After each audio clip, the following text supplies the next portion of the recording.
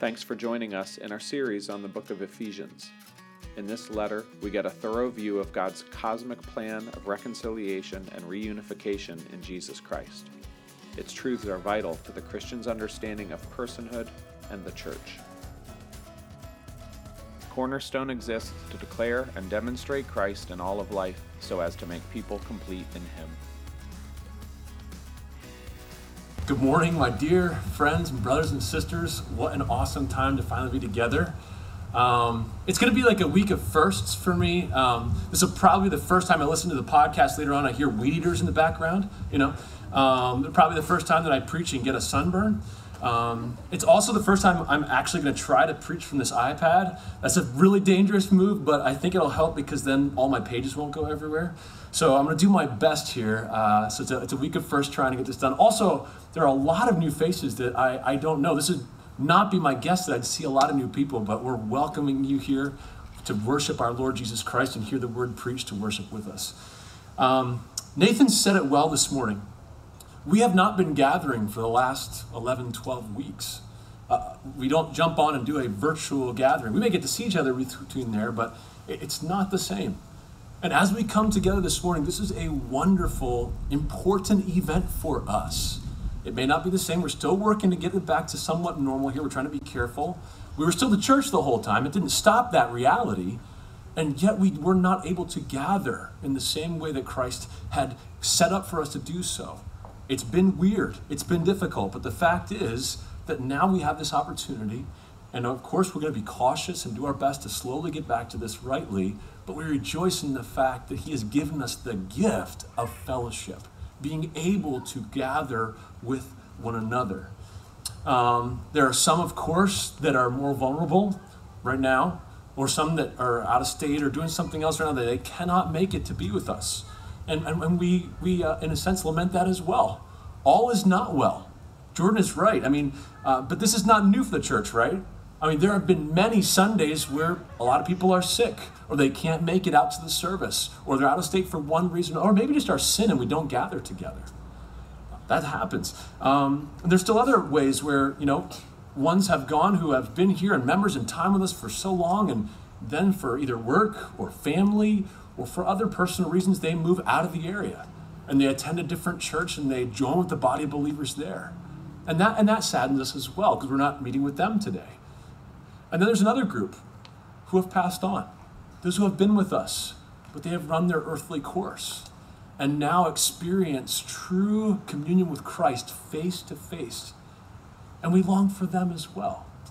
It's been said over and over already this morning, but it's exactly right for us to remember that the longing that we've experienced in the past few weeks should help us remember the longing that we ought to have as we start to realize that the body of Christ is bigger than just this group right here and the group that is alive right now on the earth.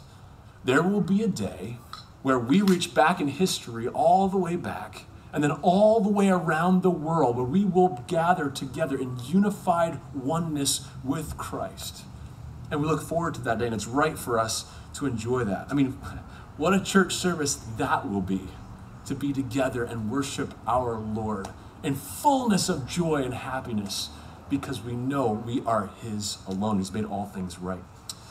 This morning we gather together on the Lord's Day as a group of Christians who are unashamed to call Jesus of Nazareth, the historical Jesus of Nazareth, the son of a carpenter, our Lord and Messiah. And we say together that He is risen indeed. We enjoy that truth this morning, and we proclaim that our lives must be connected to Him. That in faith we trust Him and Him alone. As we move on here, we're cautiously and hopefully resuming our gatherings, and we'll continue to do some over the few weeks here that are coming. It's not an announcement. You can pray for us as elders as we continue to figure out what the best way back to regular fellowship and, making sure we have proper routines that are safe, but are still doing the right things according to Scripture as well. So you can pray for us for humility, for wisdom, and pray for a loving heart. Because it's so easy for us to judge one another about our opinions about how this whole thing is supposed to go. We've talked about it already throughout the congregation, but some are ready to get back 11 weeks ago. And others feel like we got to have a cure before we get back together. There's all kinds on the spectrum who love Christ. And so can I just remind you again, you need to hear it from us over and over again. Act in love, like Christ, who did not concern himself with his own reputation in one sense, but made himself a man and came for us loving one another in humility. So let us practice the same way. Well, that said, let's turn our heart to the text. So if you have your Bible, why don't you open up to Ephesians chapter 2. If not, in your, on your phone is fine. We're going to worship through the word together. We are going to forge ahead in the book of Ephesians, but we're just going to look at 3 verses today. I'm going to read Ephesians 2:11 through 22. It's a full section, but we're really only going to look this morning specifically at 11 through 13. So let me go ahead and read it, and then we'll pray together. Verse 11. Therefore remember that at one time you Gentiles in the flesh, called the uncircumcision by what is called the circumcision, which is made in the flesh by hands. Remember that you were at that time separated from Christ, alienated from the commonwealth of Israel, and strangers to the covenants of promise, having no hope and without God in the world. But now in Christ Jesus, you who once were far off have been brought near by the blood of Christ. For he himself is our peace, who has made us both one, and has broken down in his flesh the dividing wall of hostility, by abolishing the law and commandments expressed in ordinances, that he might create in himself one new man, in place of the two, so making peace, and might reconcile us both to God in one body through the cross, thereby killing the hostility. And he came and preached peace to you who are far off, and peace to those who were near. For through him we both have access to one Spirit to the Father. So then you are no longer strangers and aliens, but you are fellow citizens with the saints and members of the household of God, built on the foundation of the apostles and prophets, Christ Jesus himself being the cornerstone, in whom the whole structure, being joined together, grows into a holy temple in the Lord. In him you also are being built together into a dwelling place for God by the Spirit. Let's pray together. Dear Lord, we bless your name. Holy are you, Most High God. We thank you for the beauty of the earth, the cool of the morning, the warmth of the sun, and all the food that it supplies. We thank you for providing a way for us to meet together today. Lord, we've taken it for granted. We recognize that. Forgive us. We thank you for the immense gift of fellowship with Christ, and this morning, as we see it so vividly, with his body. Lord, make our hearts glad in you, the giver of this gift. We ask, Lord, that you'd strengthen and encourage all of our brothers and sisters who cannot be with us this morning. We miss them, and we look forward to the day when we enjoy their fellowship again. We ask that you would go before us today now. Enlighten the eyes of our hearts. Give us the spirit of wisdom and of revelation and the knowledge of you. Change us, Lord, we pray. It's in Jesus' name, amen.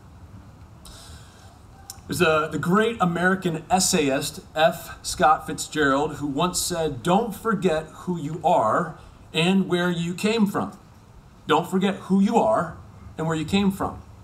Now, he's certainly not the only one to use a phrase like this. If you've listened to any country song ever, you've probably heard, "Don't forget where you came from. Don't forget about home. Don't forget your roots." I mean, even Bob Marley jumps on this and says, "In this great future, you can't forget your past."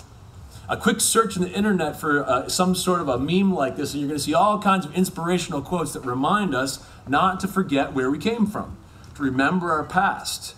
And whether that's to inspire humility or kindness or love, at any rate, it's a practice of remembering where we came from to help us get a proper perspective about what's going on now.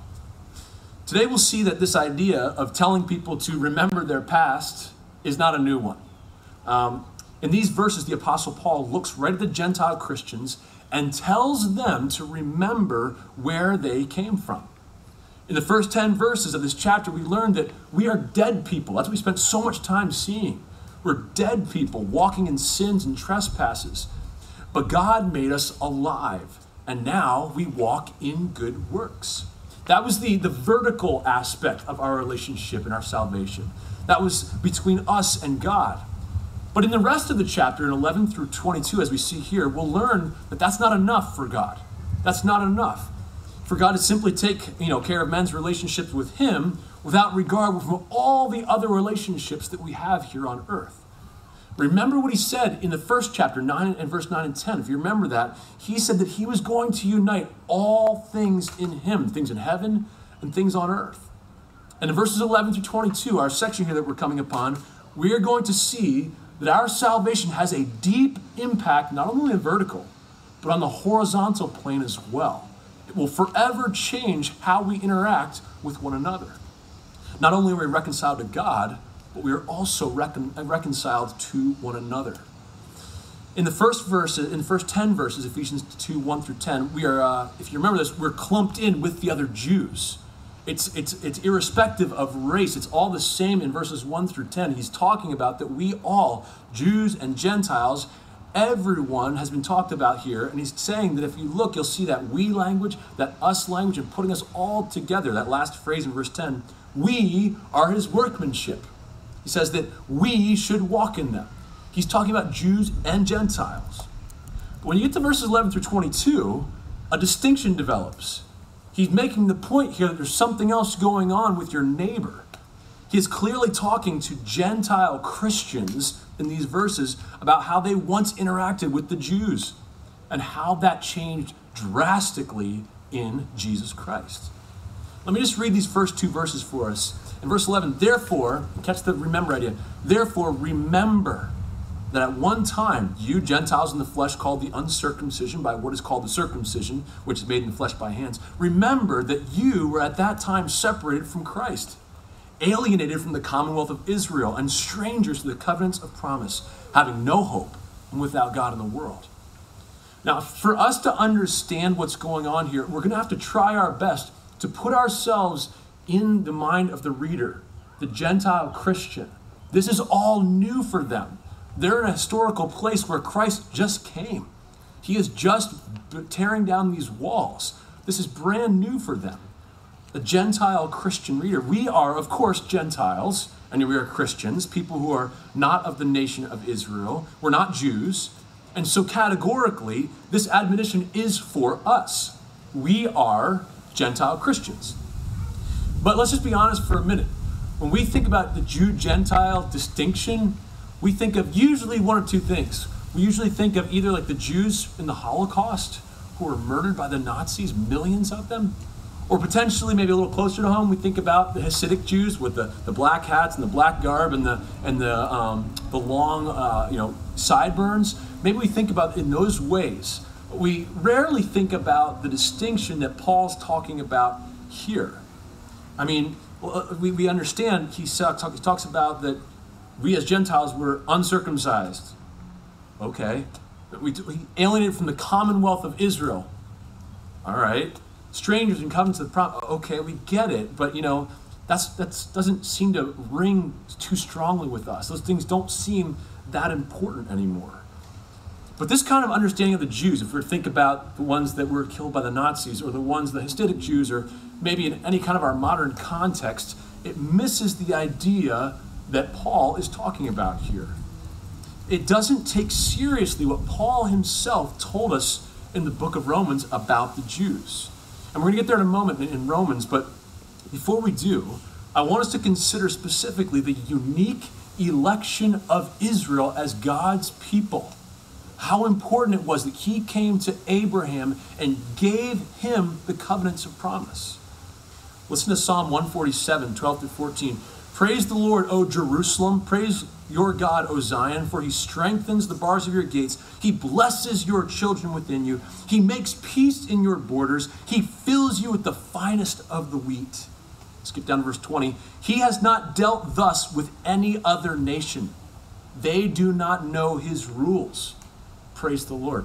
Even in the Old Testament, we're understanding that Israel has a special place because they have seen God. God has been revealed to them. And you've heard me quote this many times before, but Deuteronomy 7 is worth us talking about. For you are a people holy to the Lord your God. The Lord your God has chosen you to be a people for his treasured possession. Out of all the peoples who are on the face of the earth, it was not because you were more in number than any other people the Lord set his love on you and chose you. For you were the fewest of all peoples. but it is because the Lord loves you and is keeping the oath that he swore to your fathers, that the Lord has brought you out of with a mighty hand, and redeemed you from the house of slavery, the hand of Pharaoh, king of Egypt. Know therefore that the Lord your God is God, the faithful God who keeps covenant and steadfast love with those who love him and keep his commandments to thousands of generations. I mean, the Old Testament is full of the election of Israel. But we know that this doesn't mean that all Israel would be saved. It was not automatic. They could not live wicked lives of unbelief. It didn't mean that everyone was automatically in. That wasn't the point. Paul tells us in Romans 2:28 and 29 that no one is a Jew who is one merely outwardly, nor is circumcision of outward only or physical. But a Jew is one inwardly, and circumcision is a matter of the heart. And then in chapter 9 of Romans, he tells us that not all who are descended from Israel actually belong to Israel. And if this is true, and it is, I'll tell you that, we must ask the question, what's so great about being a Jew then? If it's not automatic, what's so great about being a Jew? I mean, aren't we in the same position as Gentiles? This is where our historical context, being in Christ, and our lack of biblical understanding about Israel makes us answer this question the wrong way. Again, we need to come back and remember who this is. The nation of Israel, the Jews, the sons of Abraham, were given a great advantage. Consider Romans 3:1 and 2. Paul says, then what advantage has the Jew? Or what is the value of circumcision? This is how he answers himself. Much in every way. To begin with, the Jews were entrusted with the oracles of God. They had something, literally in their possession, the very words of God to his people that told them who he was and what he expected.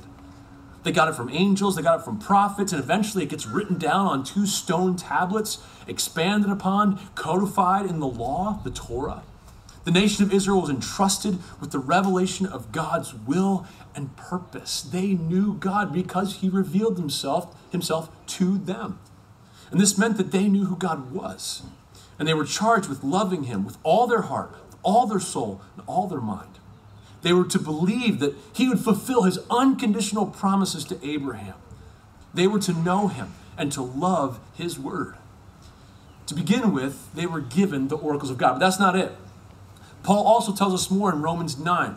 In Romans 9:4-5, he says this, they are Israelites, and to them, here we go, ready? And to them belong the adoption, the glory, the covenants, the giving of the law, the worship, and the promises. To them belong the patriarchs, and from their race, according to the flesh, is the Christ.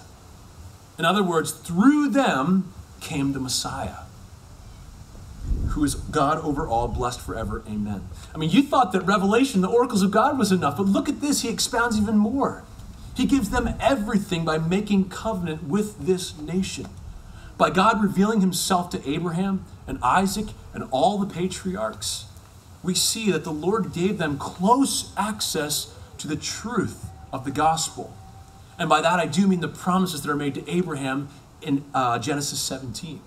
They had the adoption, the glory, the covenants, the law, the worship, the promises, the patriarchs, and ultimately, the nation of Israel, kind of unknowingly, would produce the Messiah who would save the world.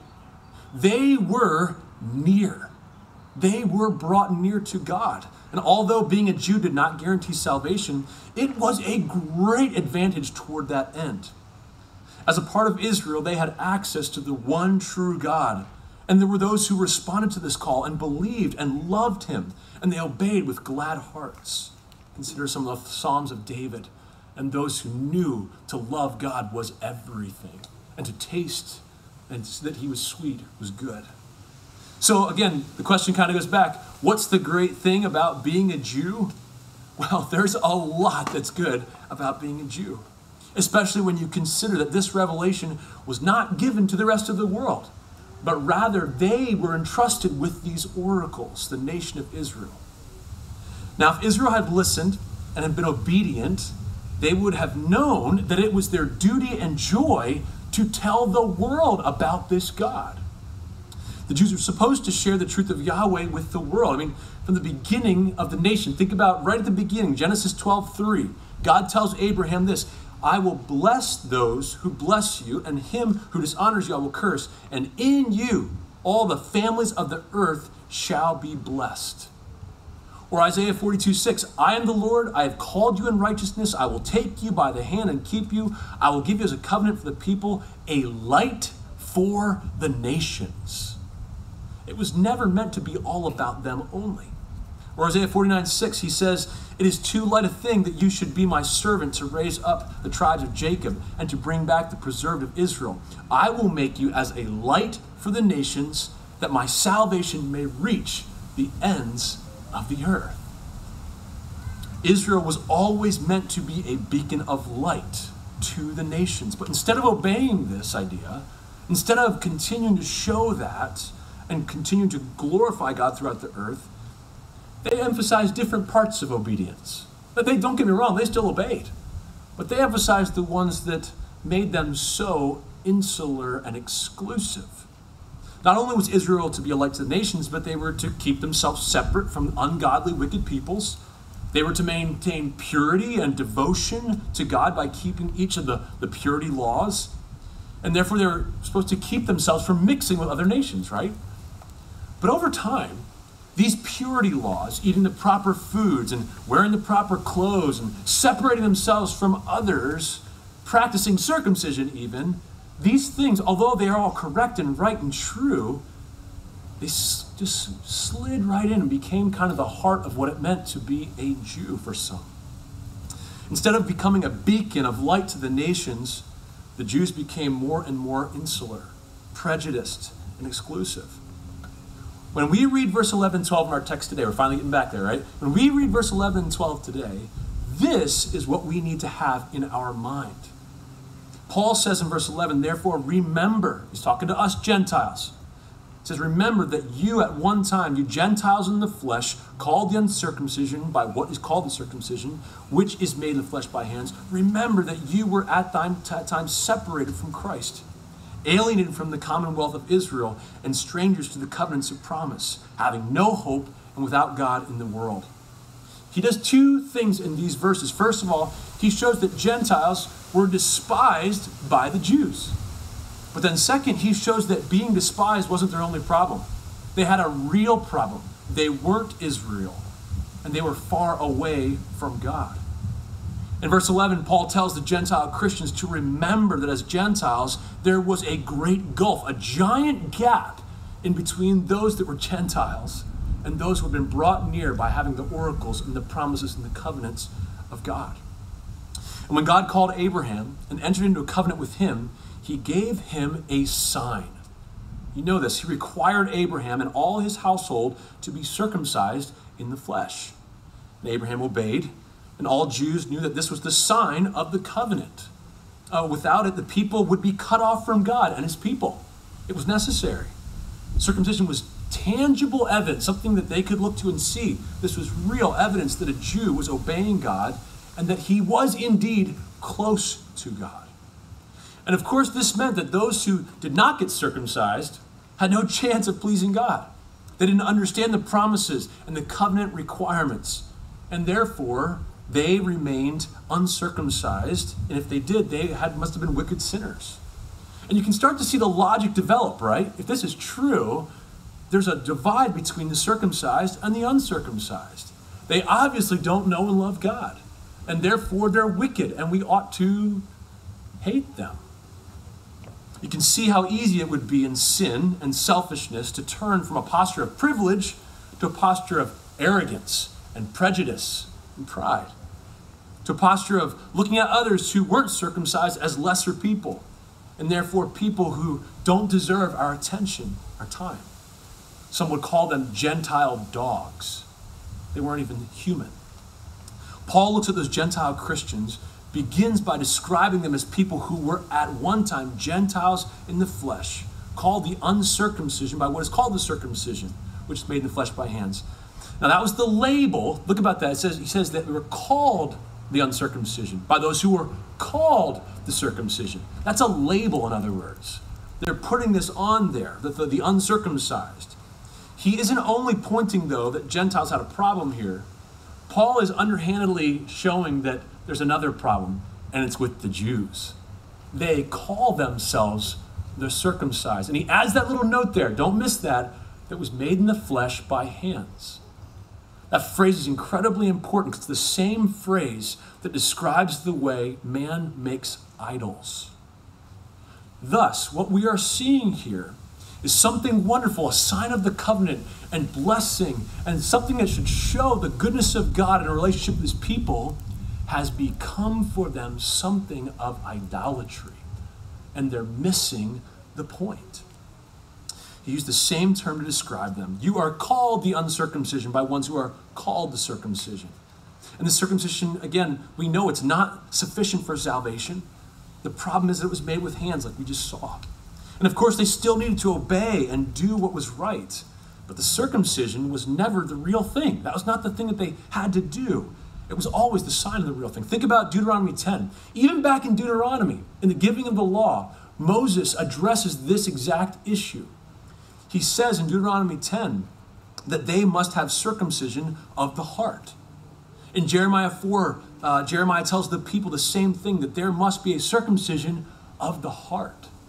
That something on the inside must change, not just of the flesh. And of course, then Paul does the same thing in Romans 2. He tells the Jews are not ones that are only ones outwardly, and that circumcision is actually a matter of the heart. Verse 11 in chapter 2 here shows us that there was a major divide between the Jews and the Gentiles, but that both of them actually had some very real problems in their understanding. But if you move on to verse 12, we're going to see that Paul tells the Gentile Christians to remember that not only did they have a problem with the Jews, they had a problem with God. They were, what he says, far away. They had a real disadvantage. He says, remember that you were at that time separated from Christ, alienated from the commonwealth of Israel, and strangers to the covenants of promise, having no hope and without God in the world. Now, what does that mean? What are all those things? He gives us a bunch of stuff. Think about the reality for a moment in our context. Think about the reality of never hearing the gospel your whole life. You've never even heard the word Jesus Christ. Let's just for a minute think we're deep in the Amazon jungle somewhere in a tribe that's never had outside contact, never had a missionary come to them. They have no idea who this Jesus Christ person is. They certainly don't know that he demands their life.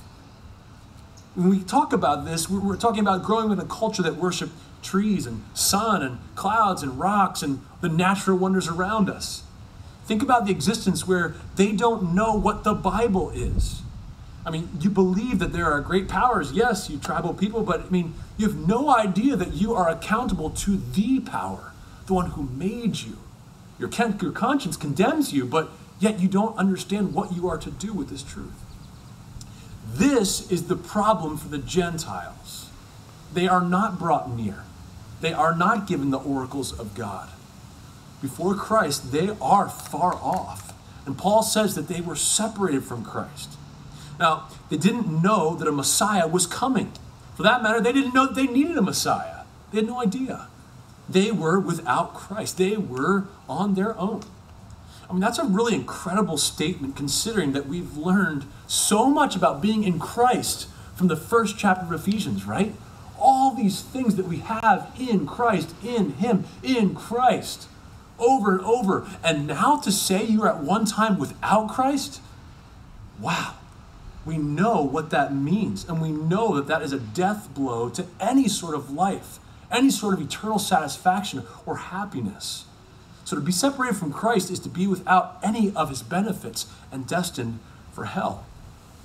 Paul says that we are alienated from the commonwealth of Israel. This goes back to reminding us that citizenship in Israel, being a Jew, was grace.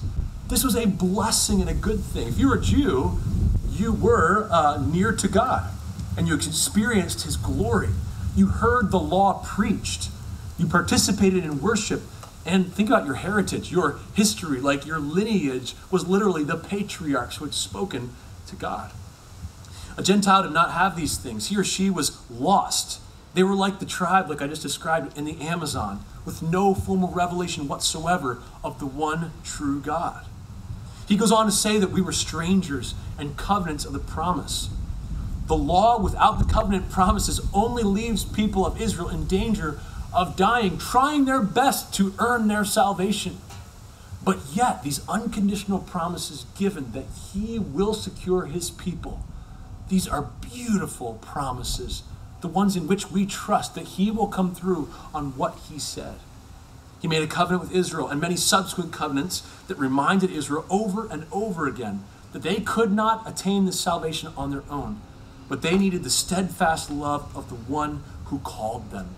They were to trust this God, and they needed the promises of God in salvation. But the Gentiles, what do they have? No promises, no covenants, no law. They didn't have any of these things. This left them in a terrible place, and Paul tells us this. He says they're without hope and without God in the world. Now, don't get me wrong. They had lots of gods, lots of little things that they could worship. We're talking about the one true God. There was no hope of salvation, no hope of true happiness or eternal life. There was no life to come even for them. And certainly they didn't know the one true God. Guys, if we're putting ourselves in this position, we are in a desperate position, a terrible one. Now, there is a way for a Gentile to receive salvation in this. It's possible. It was possible, but it was extremely difficult. It could happen if a Gentile would be willing to become a Jew, a person who probably hated them. But if they could become a Jew, or what we call a proselyte, it was possible. If a person would become a Jew, obeying every law and submitting to the ordinances and loving God, they could receive mercy as a Jew, hearing the commandments and experiencing the glory. But with Israel failing to be the light to the Gentiles that they were supposed to be, the prospect of Gentiles becoming Jews was slim. Think about that.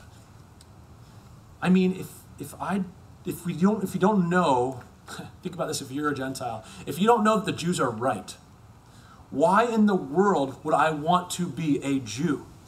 Why would I have any desire? They're jerks. Why would they keep themselves from me? They call me unclean dogs. Why would I ever want to be like them?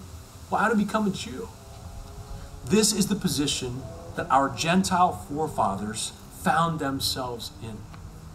The truth is, this is our heritage as Gentiles. The Gentiles were at odds with the only people who could give them access to God that would save them. The Gentiles were in a bad place. They were truly without hope, separated from God and his people. The only hope that more Gentiles could see past the prejudice and actually get there was a slim hope. That past this arrogance and see that they needed to become Jews. Good luck with that. Thanks be to God, though, there was a better way. Not just to become a Jew, a more permanent way. And that better way became available by the blood of Jesus Christ, by his death, his sacrificial death on the cross. Look at verse 13. But now, in Christ Jesus, you who were far off have been brought near by the blood of Christ. Something amazing has happened in the event of Christ's coming and living and dying and rising again. He has opened the way for sinners, for Gentiles, without the need to become Jews. Our real need was never to become Israelite, to become a Jew in those ways, national Israel. Our real need was to be joined with the one who has already become the perfect Israelite, the one who's fulfilled the law perfectly, who has kept everything properly, and who could give us spiritual blessings now and in the heavenly places. In other words, Paul is pointing back to what you really needed the whole time was union with Christ. Just as a side note, that's exactly what the Jews needed too. It's not just us that needed that. The Jews needed the same exact thing. Look at the words that he uses here in the beginning. You're familiar with them. But now, in Christ Jesus. We were far off, but in Christ Jesus, we have been brought near. And by the way, this is not like a leveling of the playing field, that now since Jesus died, everyone can come to God, not just the Jews. No, it's true, all can come to now God through Christ. That's not what Paul is highlighting here. Paul is talking directly to those who have trusted Christ for salvation, who are called the ones that are in Christ, who have believed, who have been made alive together with him. Think about all those things that we learn in verses 1 through 10. Paul is talking to Christians. He is saying that Christians, those who are in Christ, have been brought near. In Christ, we no longer are separated by circumcision from our Jewish brothers and sisters. In Christ, the way to God has been opened up to the whole world. In Christ, the law has become the thing that we desire to do and to follow because we have been redeemed, not because we have to fulfill it for our own salvation. In Christ, we are no citizens of the Commonwealth, only of what we would call as considered the national Israel over here, but true Israel. In Christ, we are participants in the covenants of promise. We have hope, and now we have God. In Christ, we are finally at peace with God, the one true God, the one who can save and bring us eternal happiness in him. I'm done for now. What grace has been given to us who are far off, and now through the blood of Jesus Christ, being in him, we have been brought near. This is cause for celebration and a life that's lived in Christ. In joy, knowing that although we were far off, although we deserve nothing but hell and punishment and misery, we were brought near in Christ. This text is calling us as Gentile Christians to remember that we, who are at odds with the Jews, were at a severe disadvantage. We didn't have Christ. We weren't citizens. We didn't have the covenants of promise. We were without hope, without God. In short, we were far off. In Christ, that we have been brought near. So my encouragement to us today, remember the past. Remember our history. Remember who we were without Christ. But Christ in his grace has made us alive and has brought us near. Hallelujah. Let's praise God together and let us pray together. Lord Jesus, we love you. We thank you for before the foundations of the world that we were called in you. We don't understand it. We feel like we are completely unworthy, and it's true. We were no better than anyone else, and yet you showed your love for your people. Union with you is something precious, Lord, that we do not understand, but we glory in this truth. I thank you, Lord, for us who are so far off, that you have brought us near. Lord, we will learn over these next couple verses that not only have we been brought near just to you, but we've been brought near to everyone throughout the world, all peoples, because of the great work of Jesus Christ on the cross. We love you and thank you and ask that our time today would be glorifying to you. We love you in Jesus' name. Amen. Thank you for listening to this podcast. For further sermons and more information on Cornerstone Bible Church, please visit cbcvirginia.com.